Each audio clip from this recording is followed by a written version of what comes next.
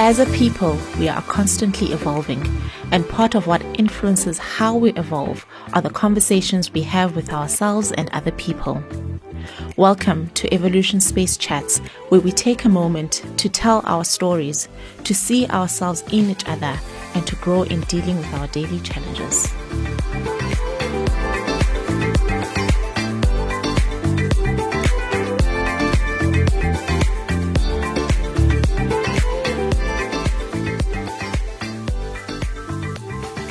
Hello and welcome to Evolution Space Chats with myself, Divinity.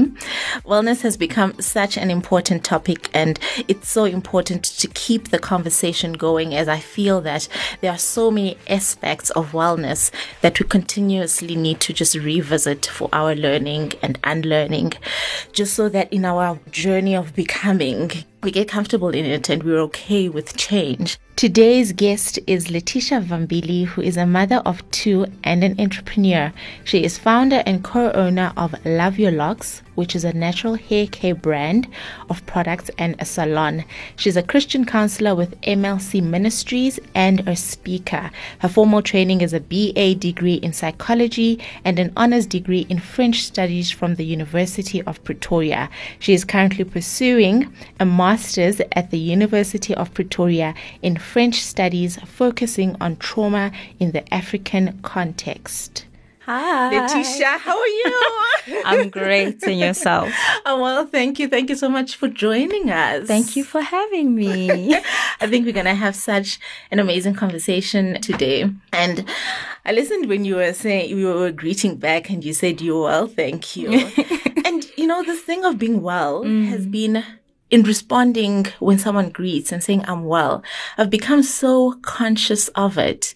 And that's for two reasons. One, it's a check-in with myself to check, am I really well? And the second thing is to say, okay, if I'm well, what do I mean? What areas are well? What's well? What is not well, even maybe? So I really have become so conscious of that to say, what internal conversations am I having with myself around wellness? What does wellness mean to you? Wellness. Yes. The word in itself brings up the state of being well. Yes. Being content, being steadfast in a matter. This is Divinity, and she's not going to move from it with regards to this thing. Yes. So when I thought about wellness, I was thinking about it in four aspects: spiritual wellness, physical wellness, social wellness, as well as emotional wellness. Yes. Because we're more than just one thing. True. We're a multiverse. And I think we sometimes forget that. Yeah. We're so hard on ourselves that we have to be this, but we are so many things. And we have to not just celebrate and recognize those aspects of who we are, but check in on those aspects to say, am I okay health-wise? Am I okay spirit-wise? Am I okay emotionally? And what is my social circumstance? Does it serve me? Am I content with what my life looks like? I love that you mention all of those areas, right? Because when I think of it myself, it's almost like it's a checklist. And I'm like, okay, tick social, tick emotional, maybe spiritual.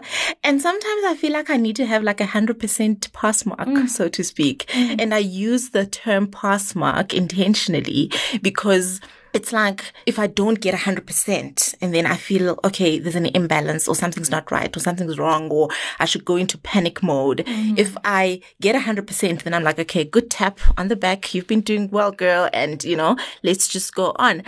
But I feel that also just puts so much pressure on us. And that leads me to balance because we throw around the term balance a lot and we are trying to balance so many things. And in just your opinion and your experience, what is the balance concept for you? What does it really mean? Can we be okay with imbalanced aspects of our lives? Is that like a normal thing? Do you feel normal? Because I sometimes feel like, oh no, something's just not right here and I need to get some serious help. You know, I think balance is the beauty of humanity. When I hear balance, I hear human being. Because as much as I've mentioned the four broad aspects of wellness, wellness is is very diverse. You can think of yourself as a mother. Are you well in your motherings? There are some mothers who don't have relationships with their children. There are mothers who are too attached, too detached. Are you well with your partner or your spouse? You can look at it in so many different areas, but I think it's because of the academic systems we've grown up in, where we put things in clusters and we must get 100% for everything. Yes. But in the 100%, you lose the human aspect of you can make mistake, there can be errors, and you lose bargaining power when you think of things from 100%. Because if you expect 100% from yourself, what do you expect from other human beings? What do you expect from your social wellness? Can your friends make mistakes? Can your spouse make mistakes? Can your children make mistakes? And it begins to affect your overall view of life. And I think you lose out on a fundamental life experience, which is that it's nuanced. And for me, balance means humanity, where you give yourself the opportunity to not know, to not have the answers, and to grow. When you talk about balance, you're speaking of growth. You're saying, I'm not there yet. And perhaps in this human experience, I'll never get there, but I can get better at something, but not to put the pressure on myself that I have to be 100% in that thing. I think that's an unrealistic expectation that puts more stress than it affects your wellness negatively. In the moment, though, in the moment of everything happening, do you remember to do that? Do you remember to be easy on yourself? Do you remember to accept the imbalance? That I have to be honest, that happens later, sis. I can't. When you're thinking about the experience and where it will fit in the scope of your life, what has this thing changed about me, or what has it altered about me? Then I think, you know what, maybe I should be kinder on myself. But in the moment, I cannot lie and say that that's my thought processing, but I'm trying to make it my life. Okay. So that when things happen, I'm not so hard on myself. But part of what's hard about not being hard on yourself is because the social narrative of perfection is already out there. True. I call it toxic superachievism, where you have to be achieving something. I mean, have you seen social media? You have to be getting married, having children, getting promotions, graduating, buying a new car. There's just such a stress to have it all together, but not just have it all together, but achieve. Yes. I'm not really sure where we got that from, but it's very, very toxic for our humanity. And the interesting thing is that you see all these different things from different people. So you see one buying a house and one buying a car and one graduating. So it's different people achieving different things, but you put pressure on yourself to do all of them. Exactly. You want to buy the car, you want to buy the house, you want to study and graduate, you wanted this, but it's not realistic because remember that those things were from different people. Exactly. And we're no longer having the question with ourselves. You said it so well in the beginning. You talked about internal conversations. What are my internal conversations with myself? Is it okay for divinity to say, hey, Tish, I just got a PhD. And I'm like, you go, girl. That's an area you've always wanted to go. Let's celebrate. And that's it. Without you going, I've also been thinking about, and you get that all the time. You have to get to a place where you're like, do I want a new car? No, I do not want a new car. I'm content with my current car and I can celebrate with the person that has the new car. But that only comes from, I would believe, doing a wellness check on yourself, but for real. To be like, what is my emotional wellness? Because as a counselor, some people's depression is just envy. True. It's just jealousy. It's not being able to come to terms with the fact that this is my life versus her life. And a lot of that has to do with the social narratives. Now, to touch on not being kind to oneself, it's hard to be kind to yourself in a world that's not kind to itself. Okay. Because if you're married to someone who's hard on themselves, guess what? In the moment you mess up and you're thinking, no, don't be hard on yourself. Well, he's going to be hard on you. He's going to be so hard on you. You're going to be like, gosh, wow, maybe. And maybe in 3 weeks' time, you'll be like, no, I'm going to choose to not be hard on myself. He's in a different space of wellness. Let's call it that way. Yes. And this is where I am. And even though he is, well within his rights to have those emotions about my mistake, it doesn't serve me to be hard on myself. Yes. Because the end of it is what? Death. allow the person to be hard on you, but try to find a space where you're kind to you because you have to live with you. True. And I think sometimes when we think about death, we more think about it in the physical sense of dying. But there's so many ways of dying every day before we actually get to that point. It's a gradual shutdown, and it's actually a natural process within the human mechanism. So trauma, let's talk about physical trauma. Physical trauma is when an injury is caused on the body. But trauma in the body elicits a fight or flight reflex. That fight or flight reflex you do not control. It's the body's way of protecting itself.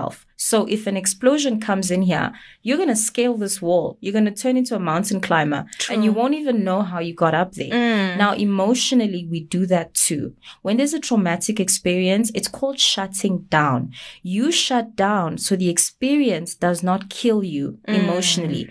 The issue with shutting down is you don't just shut down to that experience. You become shut down to everything else. So you can see how life becomes a gradual shutdown when we're not having real conversations with ourselves about our wellness.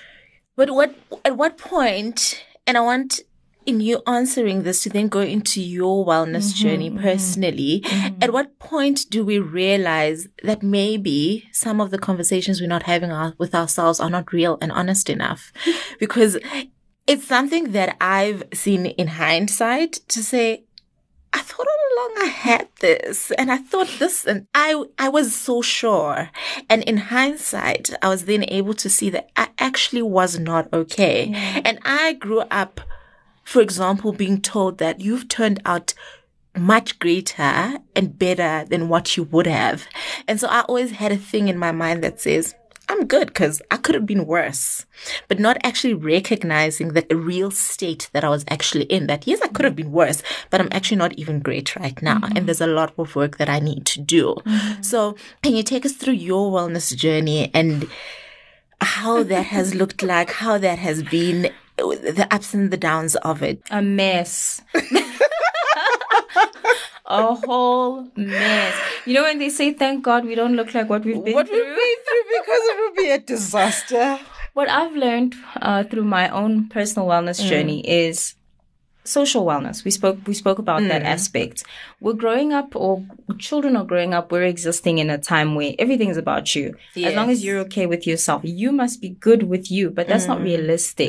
You're part of a whole social circle. Yes. It's very important when we talk about wellness and the conversations we're having with ourselves to consider our social circles for a few reasons. We should be considering who is affecting the space negatively, who's affecting the space positively, but also consider negative feedback. You know, you constantly read on Twitter, oh, if it doesn't serve you anymore, leave. Okay, Generation X and Z and Y and Z, when are you going to learn conflict management? When are you going to learn that you can actually be wrong in a situation and you have to introspect about how you could have done that thing better or even make amends? You know, your life is not black and white. You can't say, I'm not okay, so I must leave. Sometimes I'm not okay because I'm contributing to the not okayness. And in my personal wellness journey, it was so important to listen to what my social circle was telling me. Now, that social circle, please hear me, is very carefully vetted out. You're not just listening to anybody that's coming off the street. But I'm a mother. I have children. There's a space where your child's grievance must make you introspect. There's a space where your husband's grievance must make you introspect, or your best friend's grievance, right? And I kept getting the grievance that you're not here. Like, where are you? You're not here. And when I started having those conversations with myself, I realized that I was so traumatized so long ago that I couldn't feel love. I couldn't feel affection. And I sure as heck was not letting anybody in. So you were there. I liked you a lot. But for you to feel it from me was just not happening. That vulnerability aspect was completely gone. And I had to consider, if I love these people so much, why are they not feeling it from me? Maybe I need to have a conversation with myself about love. Where did I learn love? Did I have love? What is love? And as soon as I started asking myself those questions, that was the breaking moment of realizing, you did not have love. Yeah. You did not know love. But I wouldn't have introspected about that topic if the people I loved did not start questioning my loving of them. Did you not initially, when they raised these grievances? I fought them. That's what I was about to ask. Did you not just go like defense mode 101? I fought them. I said they must be on something. They want me to be perfect. It took years to realize that I was the problem. Essentially, I was the problem. How I was approaching these topics was the problem because I came from a traumatized context. That makes so much sense. And so then at that point, what was the breaking point, the point where you were like, okay, I need to take this seriously? What triggered that? How were you on your own able to say, okay, now I need to start taking this seriously. Now I need to start having these internal conversations. What was the trigger there that made you cross over to the other side? There's always a trigger. You cannot do it on your own. No man is an island. You're not aware of everything happening inside you until something from outside comes and triggers it, right? And the trigger is important, but it's also scary. You know that you're traumatized when you're having the wrong reaction to the wrong situation. That was the breaking point for me. There was a situation where I should have spoken up. I should have said, this is happening, help me. And because of my traumatic context, I started, trauma changes the lenses through which you see life. True, yes. Everything is that event. Everything is what you went through. And so I grew up in an environment where I couldn't speak. And if I did speak, I was lying. I was problematic. I was always the problem. I was trying to create a problem by being honest about what was happening to me.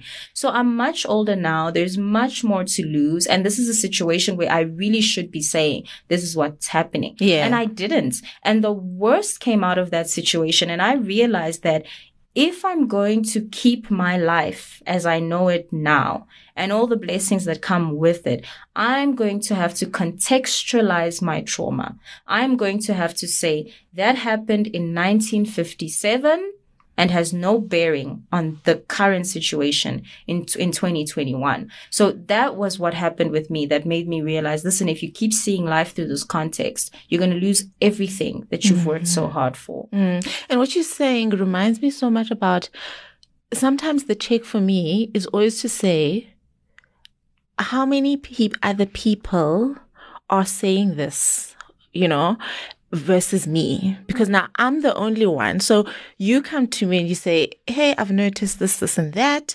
And then I'm like, oh, no, you're just overreading the situation, or, I kind of just blow you away. But then somebody else says the same thing. And someone I work with says the same thing. And then someone I stay with says the same thing. Then my friends start saying that. So then it's a matter of, all these people can't be wrong, you need to just get to a point.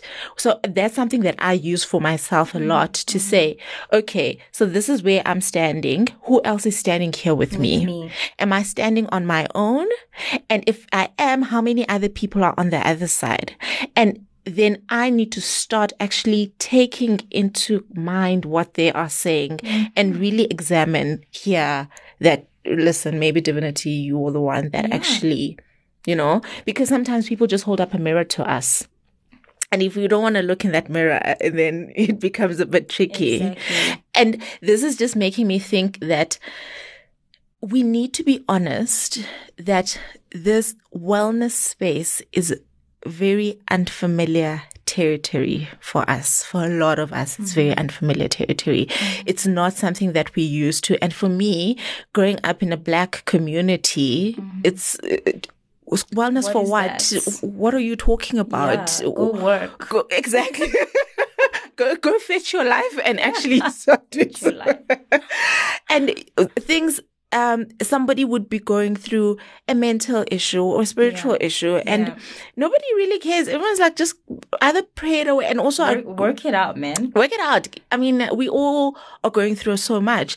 And another thing, Black community, Christian community, which is like, we will pray for you, we will pray with you. Prayer will become a defense mechanism, exactly, as opposed to a way to a solution. And nobody actually wants to put in the work. Yep. And so, I know that you're Christian, what work, not outside of prayer, but in addition to prayer, have you had to put in to ensure that your overall wellness is intact? You know what's interesting about Christian wellness is biblical truth versus how it's being preached there on the pulpits. And I had to come to a place where I realized that Jesus was a human being who understood things before they happened and still cried. And there was so much realness when I look at scripture. But even verses like cast your burdens onto Jesus. Which burdens, my dear? Do you know your burdens? Because I serve a God of consent. You must know what you're putting him into before he can have full reign. So in addition to my walk with Christ, counselors, you want to call it destiny partners, whatever you call it, counselors. Because when you start talking to someone other than yourself, see, this is where we get to social wellness. You do not have all the answers. Feedback is important. Once I sat with a counselor, this person had no sensitivities to my life. She had no sensitivities to who I am or what people call me. This person could call out my issues. And I'm like, how come you're picking it up and you just met me and my husband's been talking about this for 8 years, you know? Then you're like, maybe I need to look at myself. I think counseling is important because it's like an artist. You have a painting in your mind, but you cannot appreciate it until you put it on canvas. That's when you can look at it and hold it and examine it and really look at the different hues and colors. When you speak to a counselor, a lot of the times it's the first time you're speaking about your life outside of your brain. And sometimes when you say it, you hear the brokenness in it. And you can't believe, did that just leave me? That doesn't even make sense to me. Sometimes the counselor doesn't even have to examine what you're saying just by saying it. Because remember, a lot of us are having these conversations with ourselves because the older we get, the more we want to protect ourselves and our circumstance. We want to put up a front that everything is okay. My home, my marriage, my finances. And so as a result, we cocoon our emotions. So we constantly having a conversation with ourselves. To sit with someone else who does not know you and has no reservations about telling you the truth means that you can be true, real, and vulnerable, which is really sad. We've gotten to a point where we trust the people we pay with our vulnerability more than we trust our social circles, but that's a story for another day. Should you do that by hearing yourself say certain things? I mean, say something like, my uncle raped me and my mom told me to get over it because he's my uncle. Just say that out loud and ask yourself if that's normal. That's when you start breaking down. Especially for me, who now has children. My children are my trigger. Can we just go there? Because they're so young, Divinity. And I'll look at them and be like, did I really go through that at this age? This is why we must be kind to ourselves, because we're hard on the 13-year-old who went into that classroom and that teacher molested her. But have you seen a 13-year-old? Have you seen how young they are? Have you seen how vulnerable and naive and bright-eyed and bushy-tailed they are? Would you expect from that child to know what you didn't know? No. So you need to forgive the former selves that made decisions that maybe didn't serve them. And until you're able to have those conversations with yourself, I believe it's easier with someone else for you to really see, okay, I went through this at 25. Okay, I'm 40 now. Have you seen 25-year-olds right now? Why did you expect yourself to know that much? Forgive yourself, forgive your former selves, and then move on. But how it relates to Christianity for me is that if my counselor picks up that you have negative attachment syndrome, then I'll go to the Lord and say, here's my negative attachment syndrome. But you have to be aware of what your burden is. You have to acknowledge, because there's a lot of people walking around screaming Christ that are dealing with massive, massive issues because we are not confronting ourselves to say, what am I actually going through? What is the burden that I need to give to the Lord? And what is the burden that I need to be aware of? Remember, even spiritually, we have free will. Nobody's going to take your free will. If I'm aware that I struggle with patience, then will I not be aware of my impatience when I'm dealing with situations. So if somebody is now late, for example, and I know I struggle with patience, that's when I'll say to myself, okay, Tish, calm down. It's not that bad, or you can't control it, or whatever. Be aware of what your thing is. I did that through counseling. Okay. And you know, when you're talking about speaking with another person, I had someone say to me one time that you trust your own voice too much. And I get it now sitting here that it's because of all the conversations I've had with myself, you know, and I think sometimes it also comes from thinking that you don't have anyone to talk to, you don't have anyone to go to, or sometimes it's the reality of you don't have anyone else to go to. Within your social circle, you don't have anyone, because if you go to your family, they're like, you're just over-exaggerating, or you're just being too emotional about this and that. And so then the only person you're sitting with all the time is yourself. And so as you talk to yourself, the only conversations the voice rather you are hearing is with you. And then you get to a point like I did where I trusted my own voice too much. And then sometimes there's no reason. Yeah. And then the question is your voice even a healed voice? The voice you're speaking to, is it a traumatized voice? Is it an oppressed voice? Is it a liberated voice? Because there comes a time, yes, you're getting feedback from society about who you are, but there does come a time when you should be able to look back and say, no, this voice now, that's the healed voice. This is the voice I'm going to listen to. But this idea that we keep saying to people that your voice is the best voice is dangerous because we live in traumatized contexts. Look at the stats of what everybody's going through. So something happens to you when you're 6 years old, you hold on to that experience and you begin to self-talk those negativities into your mind, and it begins to dictate a life you're no longer happy with, but you don't know why you're not happy. But somebody's coming to tell you, trust your voice. Your voice is the only thing you need to trust. But you must ask yourself, is my voice liberated? Is my voice well? We speak of wellness. Yes. Is that voice a voice that has been taken through a journey of wellness? If you haven't been on a journey with yourself of wellness, you do need to question what you're telling yourself. Because why must what you're telling you be whole? Why do you not get it? It's so interesting, Divinity, again, to look at my children. Do you know what a 4-year-old is going to tell themselves is okay? My son is learning to assert himself, and he will assert himself in places you can't assert yourself here right now, my boy. Go to bed. You're trying to fight me on bed? Do you know how important sleep is? And so we assume that our inner man is wise and 80 years old and has done the work. What if your inner man is that traumatized 6-year-old girl? Are you asserting yourself in places you should at work? Or are you fighting battles that are not your own? In the same token, are you holding back in places of promotion where you should actually be fighting? Because that is your space and you must own it. So that's the conversation you must have with yourself. How mature is my voice? How old is my voice? Divinity, what did you stand for when you were 2, 3, 4, 13, 25, 28? They're not the same. They're not the things. same. You have to allow your voice to evolve.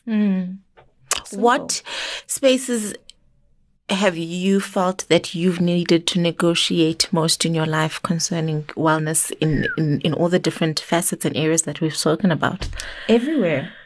Have you ever felt that there's spaces, the wellness spaces that were not created for you, where you were like, I feel so out of place? Yeah, definitely.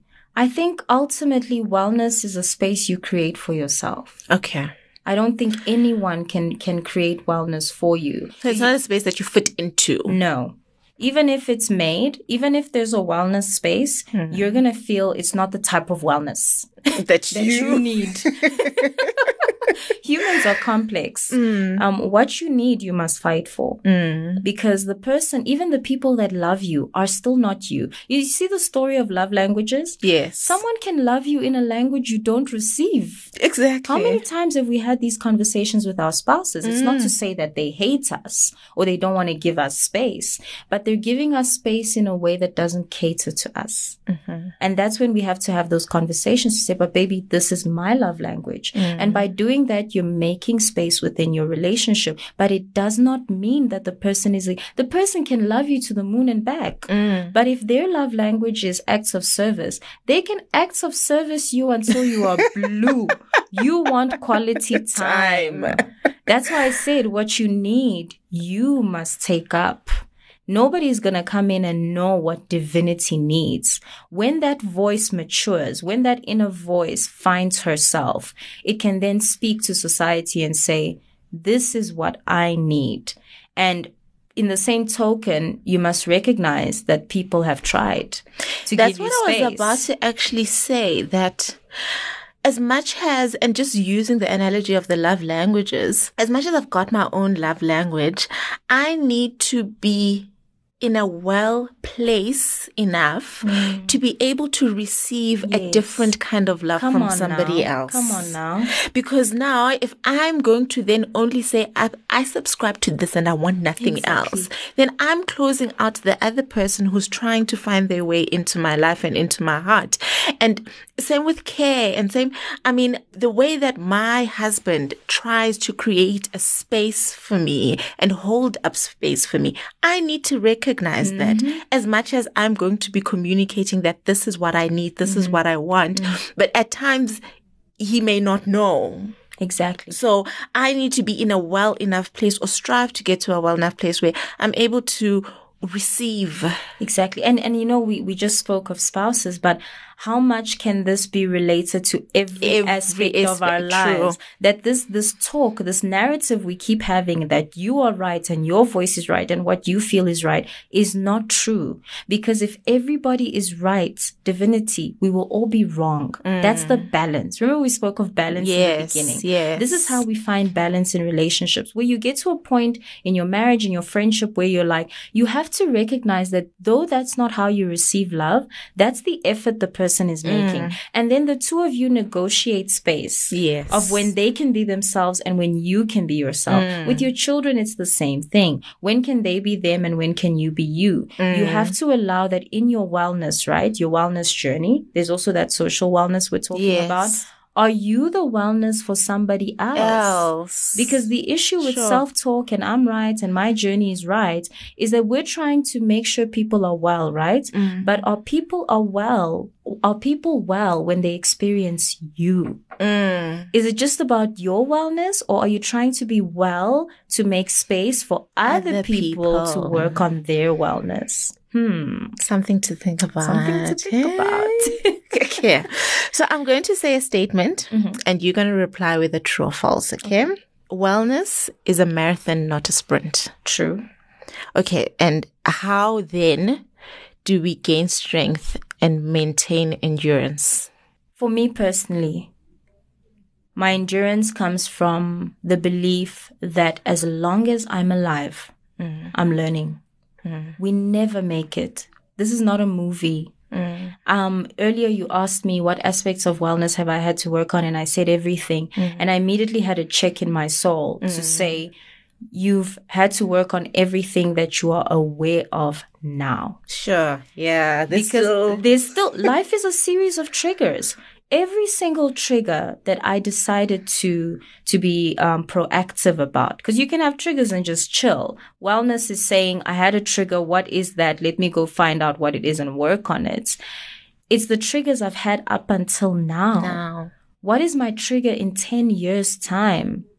as someone who's been a victim of sexual abuse a lot in my youth, I had a trigger when I was getting married. I had a trigger when I got pregnant with a girl. Trigger that I had to deal with. I've dealt with it up until this point that she's a toddler. But what will that look like when she's going to varsity? She says, Mommy, I'm going to res. Out of the house. Do you understand what I mean? Yeah. This thing is a marathon. This thing called life is a marathon. And we have to stop thinking that there's a point at which we're going to get it. That puts more stress on us. But it's the realization that at this point in my life, this and this and this and this is my trigger, and I'm willing to work on it. I think that's the endurance, is that as long as you're alive, you're working on something. If you think about it that way, it'll be much easier to deal with your wellness than to tell yourself, no, but you should know. How many times have you gone through something, Divinity, and you're just hitting, you're like, I should have known based on what? Are you the second reincarnation of yourself in a previous life? I mean, it would be nice. These are things that are spoken of, but it's not my experience of myself. So I do not know. Based on what was I supposed to know the answer to that thing? Be kind to yourself. Run it slowly. Walk it. Limp it. Some people have disabilities. Roll it. It's your thing. As long as you're moving. And take also the necessary stops along the way. Yes. Like, don't be afraid to just stop and breathe. Yeah. I mean, even when I said as long as you're moving, then I'm like, no. Sometimes take a vacay. Sometimes stop. That spa day, that me time, that's the stop. Take a break and breathe. Because even the analogy of the marathon, right? I have a problem with that. Okay. Because it denotes that there are other people in that race and that it's a race. But it's a solo marathon. I don't know if you get what I mean. And I've heard it a lot, sprint versus marathon. And I always question that, because a sprint against who? A marathon against what? Time? Because my time is not your time. I don't know how long I'm going to be here. Do you know? It would have been easy if I was born and I was given 60. That's when you're dying. Then it's a sprint or a marathon, because you know time is ticking. But I don't. So it's a sprint and a marathon based on what? I would rather call it a journey, because a journey can be by yourself. But a sprint and marathon has other people in it who are competing for the same prize. But all the cars can be on a journey that goes different directions and is not dictated by whether these people stop for drinks or those stop at Wimpy. But are we really on our own? We're not on our own. And that's why I said the journey's in the different cars. Like, we can meet up at the Wimpy. Okay. But I think my issue, especially for millennials and Gen Zs, it's this idea that I'm competing against someone. And whenever we think race, whether it's a marathon or a sprint, the competitive aspect of those words is what concerns me. But when you say journey, you can be on a journey with many people. Even if you're on a car, on a party bus, university students, if you're on a party bus, on a pub crawling, you're not competing with each other on that bus, because it's a journey and you've all come as you are. So I think that's what I would negotiate. And I always have been in my head. I'm just saying it with you now. Is it really a sprint or a marathon? Because then we're competing for the same thing. But when it's a journey, though we're going to the same place, the intentions are not ones of competition. True. Another something to think about. Talk over coffee. And one of the things that I've found to be so important, and I've heard it come up even with you, is holding up space. The importance of having people holding up space for you to be able to discover yourself, to be able to unlearn certain things, to be able to grow, to be able to evolve, just the whole concept of holding up space. And I try as much as I can to hold up space, to pay it forward and hold up space for other people, because I've seen people holding up space in my life, and I've seen how amazing it has been, how it has helped soften the blow sometimes. Yeah. So how do you hold up space for the people that you come across with and you meet, and the people that are in your life? How do you make sure that you're holding up the same space for them as they have done for you? That's quite a profound one. I think the best way that I'm finding isn't because I'm on it to do that is to firstly discover who that person is. Because like we spoke about it earlier, we can hold up space in a way that the person doesn't recognize that this is you holding up space. And the best way I can describe it is with my children. I always say I don't raise my children according to who I am. I raise my children according to who they are. So my son needs something different than my daughter needs. Holding up space for my daughter is playing with her and throwing her up and down. Holding up space for my son is giving him his own time. And he'll come to you when he wants to. And that learning curve has really helped me with the people in my life. There are certain people where I can sense they have nobody and they're looking for somebody. I will go to them if I feel I'm the person to walk that journey with them, of course. And I'll say, listen, if you ever need to talk to somebody, I'm here for you. Just know that door is open. Whenever you're ready, come by. Then there's another person who needs you to pull them out. There are certain people who are never going to come to you. You need to pick up this thing that they're not coming. And there are certain people you pull them out. You're like, listen, come to dinner. We need to talk. So the first step for me in holding up space for others is to truly be intentional about getting to know certain people in your life, making time for them. If you see that they have value to you. Of course, this is not for everybody because we're talking about vulnerability here. True. Once you recognize the value in that person in your life or even the value in them that you just want to point to them or whatever it is, spend time with them. Get to know them. And you'll see how you make space for that person. And sometimes it looks completely different than what somebody else making space for you looks like. If you want to make space for me, talk to me. Presence. Make time with me and I'll break it down and cry with you. Making space for me, taking me to a club, that's not my thing. But that's someone else's thing because that's how they distress. So get to know the people around you and you'll figure out how to make space for them. Sure. What a conversation. I am so full. I think we've touched on so many different things. The key thing that stands out for me is honesty. Honesty with yourself, honesty with the other people, honesty. Yeah. And the second thing is forgiveness. Be able to forgive yourself, be able to forgive others because sometimes they just don't know. I saw something, I think during the week, and it made me remember that the standards that we hold ourselves by don't have to be the standards that we hold other people by. Come on. And I think that's just sometimes something we forget. As you speak on forgiveness, it's a huge part of wellness, hey? It is. Because you sit with that unforgiveness or whatever it is. If there's anything I can say today is we have to recognize one of two things on the journey of forgiveness.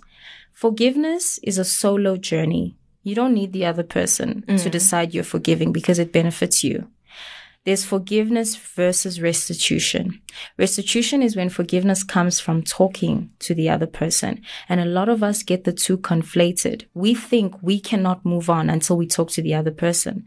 But as you so rightfully put it, some people are just not there. They will never recognize that they did you wrong. Does that mean you sit with that unforgiveness and the consequences thereof for the rest of your life? You can't. Always try for restitution. If the person is able to talk and you work it out, that's great. But you have to be able to recognize that some people will never acknowledge what they put you through. And therefore, you must let it go. You must do the solo journey. And some people are dead. Some of the people that did you wrong, they are no more. True. And you remember we spoke about death earlier. Yeah, you cannot hold yourself accountable for what they put you through just because they're not there to account for it. So you have to make the distinction between, is this a situation where I must forgive or find resolution?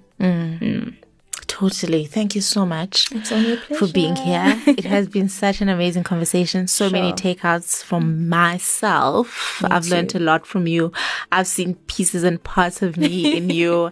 And it really is taking me back to a journey back to self. Fuller, better, more whole. And I'm able to then also say, okay, in my wellness journey, what do I do now? What's the next step type of thing? So I really appreciate you sharing yourself, sharing your time, sharing your story. And it's been awesome. Thank you. Thank you for having me. You've given me questions that I'm going to sit with for the next, until December. Thanks. Sorted for the rest of the year. Depth, the richness. I appreciate it. Thank you. Be part of our community and follow us on our social media platforms. Till we meet again next week. Makudete ubumnyama kuvele ukukhanya. Love and light. Evolution is the key to breaking the cycle of the norm.